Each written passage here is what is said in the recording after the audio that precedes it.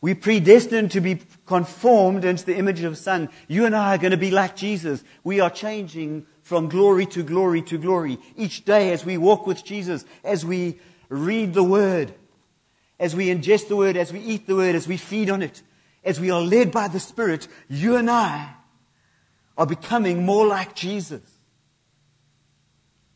And it's not dependent on the circumstances that you face this year. Because that's why I love this Romans 8 verse. It says, and we know that for those who love God, all things work together for good. All things work together for good. What circumstance are you facing? Take hold of the Scripture. Chew on it, eat it. It's going to work out for good. And He's going to make you more like Jesus. I'm not saying it's always going to be nice and easy and rosy. Probably not. But He's got your life and my life in His hands. And He's a great shepherd. And He's a good shepherd. And even when we mess it up and we get it completely wrong, He's there to bring us back. His staff will come and whack us and bring us back into line, that we can walk with Him. You know, in Revelations, we read that Jesus was crucified before the foundation of the earth.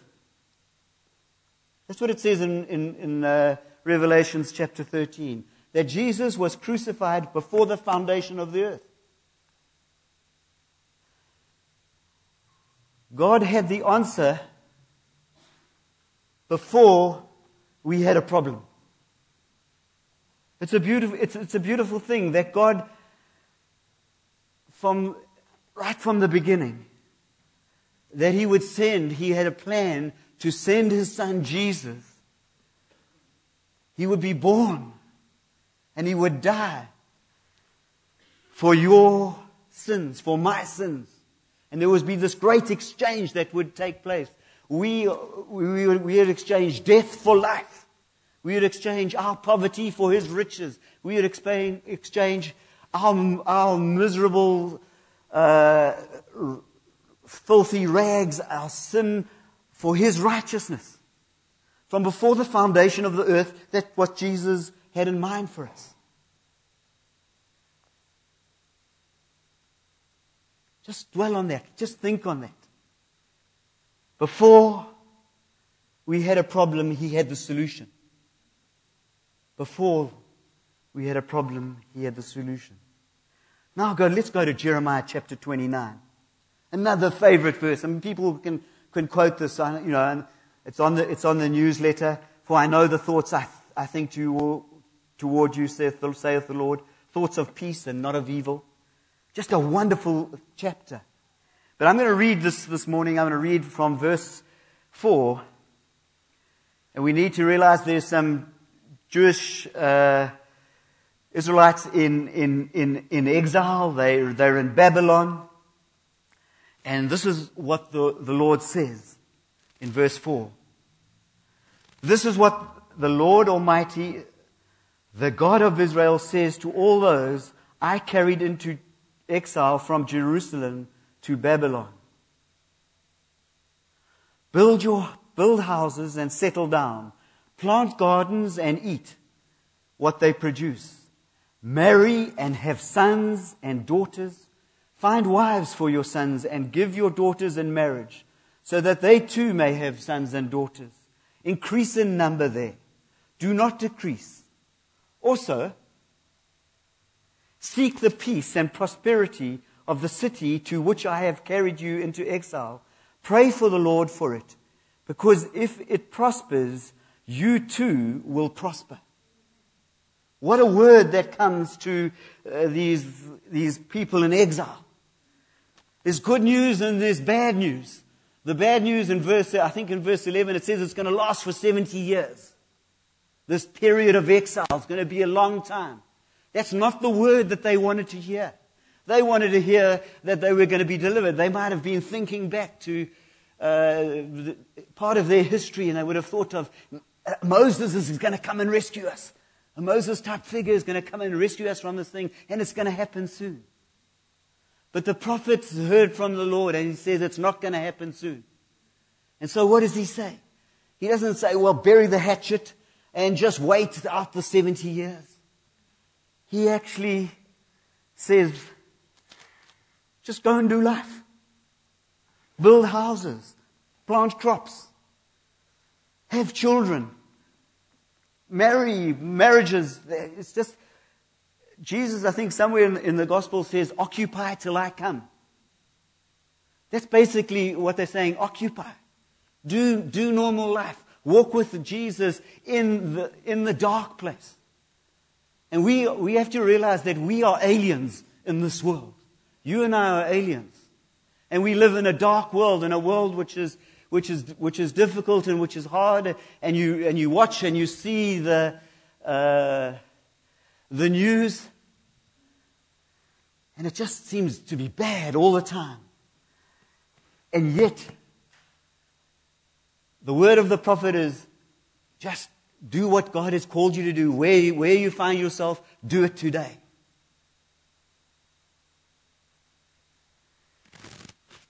Then I'm going to just jump a few verses and we're going to go to chapter 11.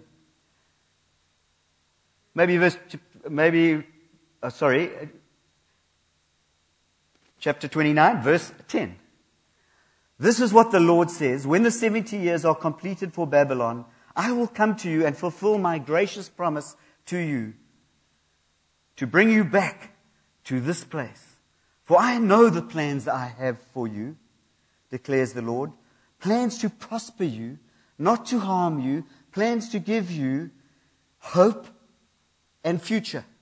Those standing on the edge today, the word of the Lord is, He's going to bring you hope and a future. Then you will call upon me and come and pray to me, and I will listen to you. This is intimacy with God that He's going to bring about. You will seek me and find me when you seek me with all your heart. I will be found by you, declares the Lord. And I will bring you back from captivity. I will gather you from all the nations of the world. So God's thoughts and God's plans and God's purposes for our lives are good. Barry said, God is good. And the response is, yes, He is. All the time. He's always good. He's never not good.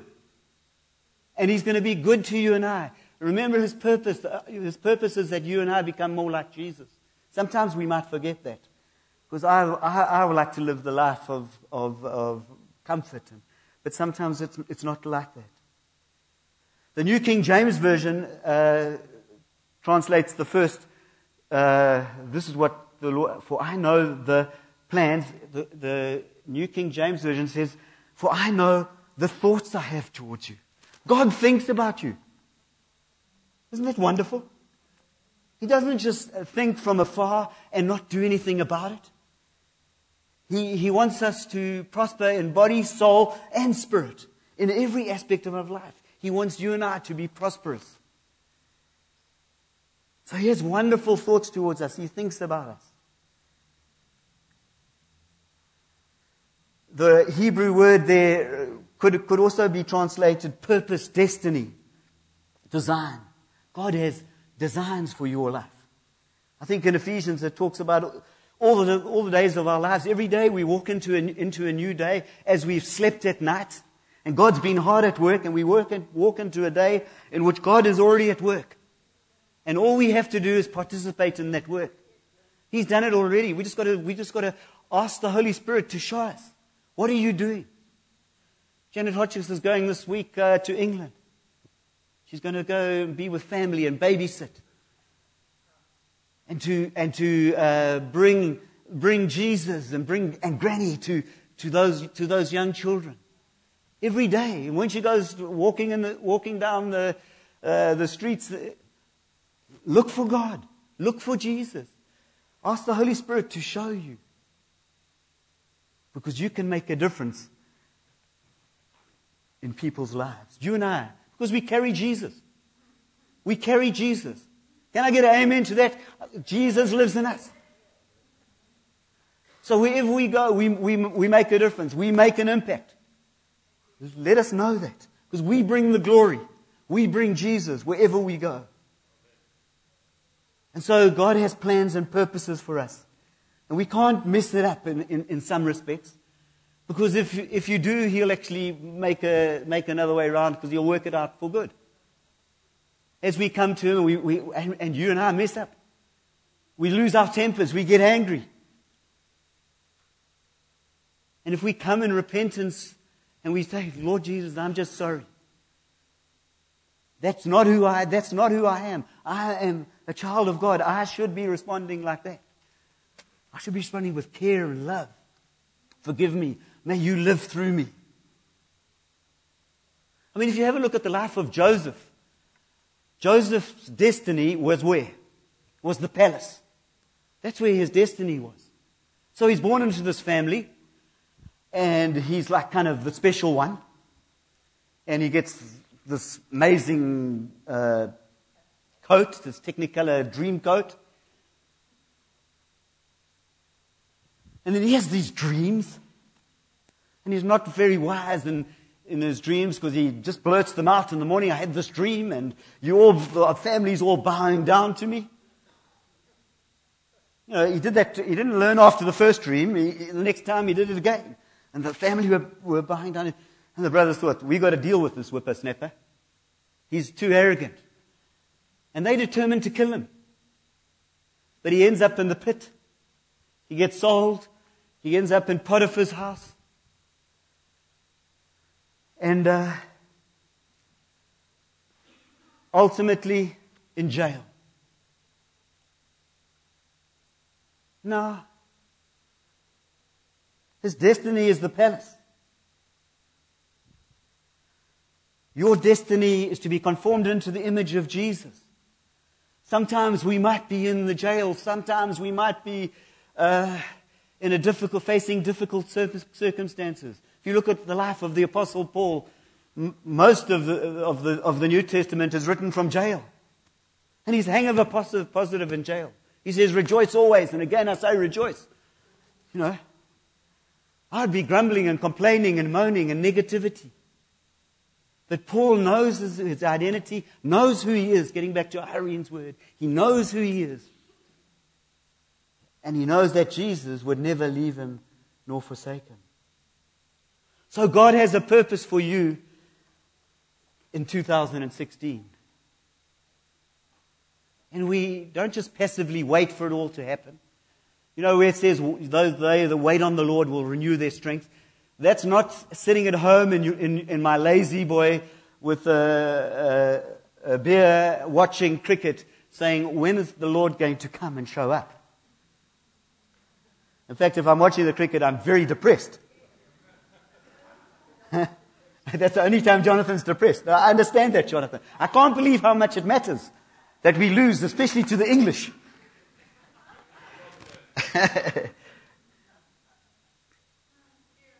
So, let's have a look at how we respond to life.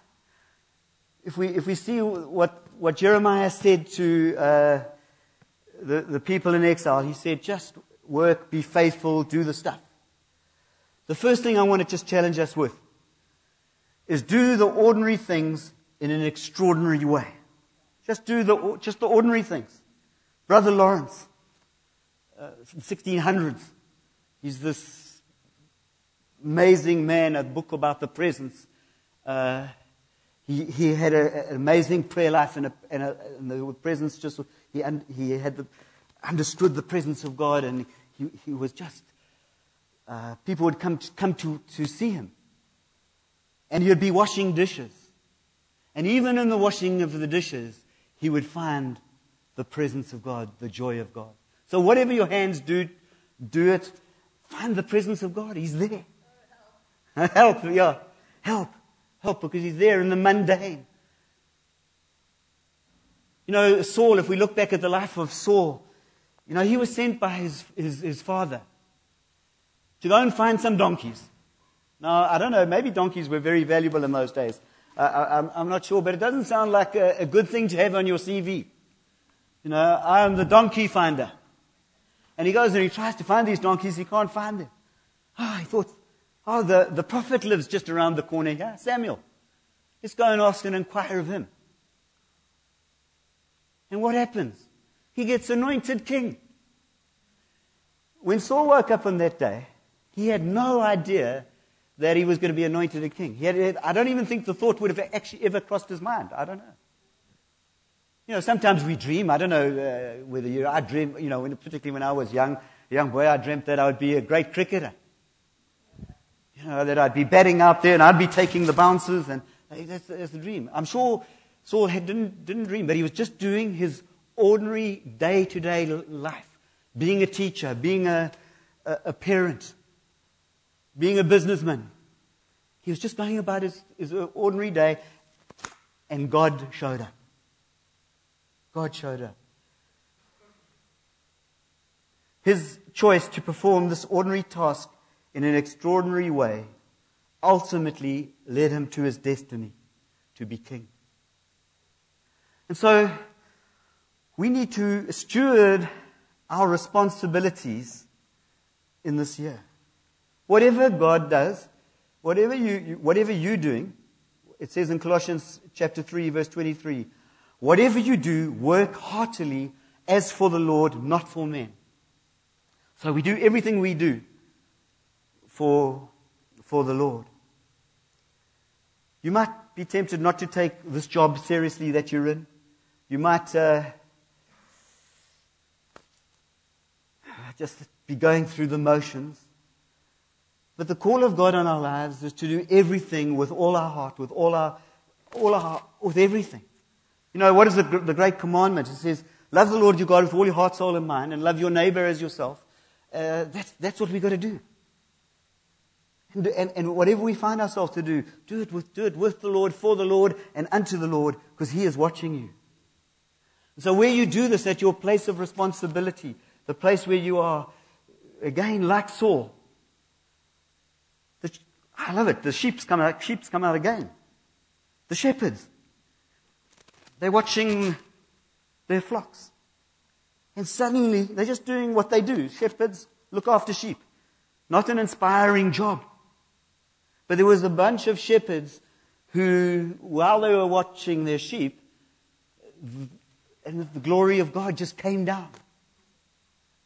The glory of God came down. While you're doing the ordinary things, sometimes the glory of God will come down and you will see wonderful things. If you think of the Gospels, and if you think of Peter, Andrew, James, and John, they were just fishermen, just doing their daily things, catching fish, mending nets. And Jesus rocks up and calls them to be fishers of men. Where God has told you to be responsible in that place. And He will show up. And He will show you wonderful things. So what we need to realize, we need to actually, thirdly, just have a look at, view every job as training for your destiny. Again, we go back to the shepherd on the hills. We go back to David as a young lad, looking after sheep. That was training ground.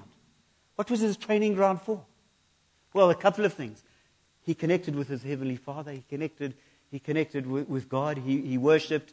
I'm sure he probably would have sung in the hills. But he also had to fight. And he had to fight bears and lions and beat them and kill them. He was being trained on the mountains in the backwaters where nobody saw what was happening except God. And he was faithful.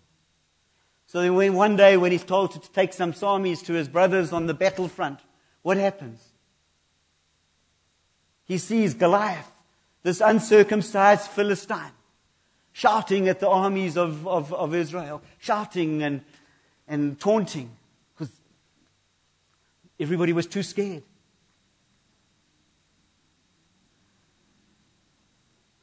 And David couldn't understand this, because he knew his God. He knew his God. He knew the battle was not theirs, it was God's. And because he had beaten lions and killed lions and and bears, he managed to get an audience with the king. That's quite a big thing. It's not easy to get an audience with the king. And he got an audience with the king, and he shared his story. And so he was given the task. He tried to put on Saul's armor that's just too big and weighed him down. He couldn't do a thing. But he knew that he went out in the name of the Lord, and the battle was the Lord's. So we are in training. We are in training on this earth to slay a few giants. Are there some giants in your life? God is with you as we're faithful.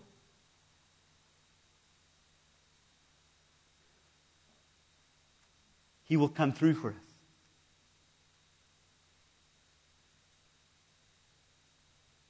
And one of the things which I always struggle with is this walk with Jesus is not a sprint. It's not just to the back and that. I can do that. I could do that twice, maybe 3 or 4 times. But after that, I'd fall down. It's a bit like hiking in the Berg. You put one foot in front of the other. It's a marathon. It's one foot. We're faithful. Left foot, right foot. Keep going. Read the Word. Listen to the Spirit. Read the Word. Listen to the Spirit. Read the Word. Day in and day out. Each day you and I have to make a decision to follow Him. And it's for a lifetime.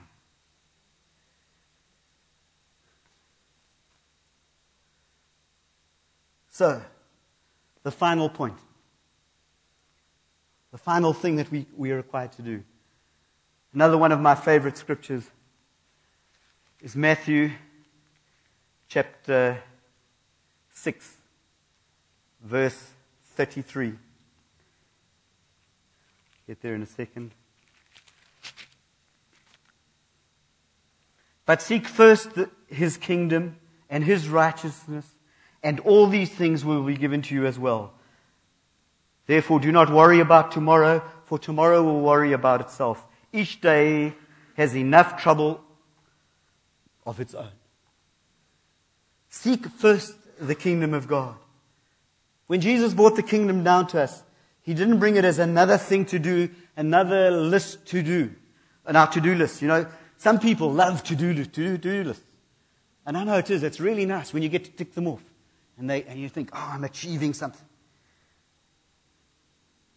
But this is not another thing to do on your to-do list.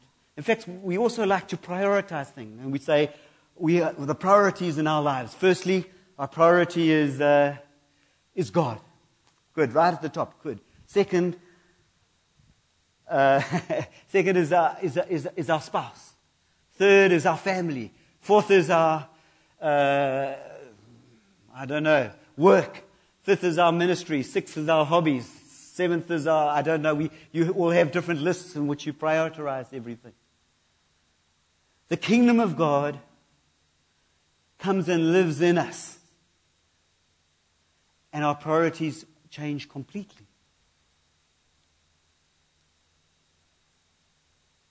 Everything we do needs to be impacted by the God that lives inside us, by Jesus. Everything. So how I treat my wife, how I treat the dog, how I treat my employees, how I relate to the beggar on the street, how I relate to whatever it is. You fill in the blanks. Yeah, the taxi. That's a good one, Ethely. How I relate to the taxi. We need greater faith for that one. Because the kingdom of God lives in us and it wants to flow through us. He commanded us to seek first the kingdom and His righteousness. And everything else will be added to us. I think we have a sense that we're going to miss something. We're going to miss out on something. You know, if I don't give money to the church, if I die to self, we might miss out something. So we kind of hold back a little bit often. But we need to give it all because our Heavenly Father knows all our needs, knows every single need that you and I face for this year.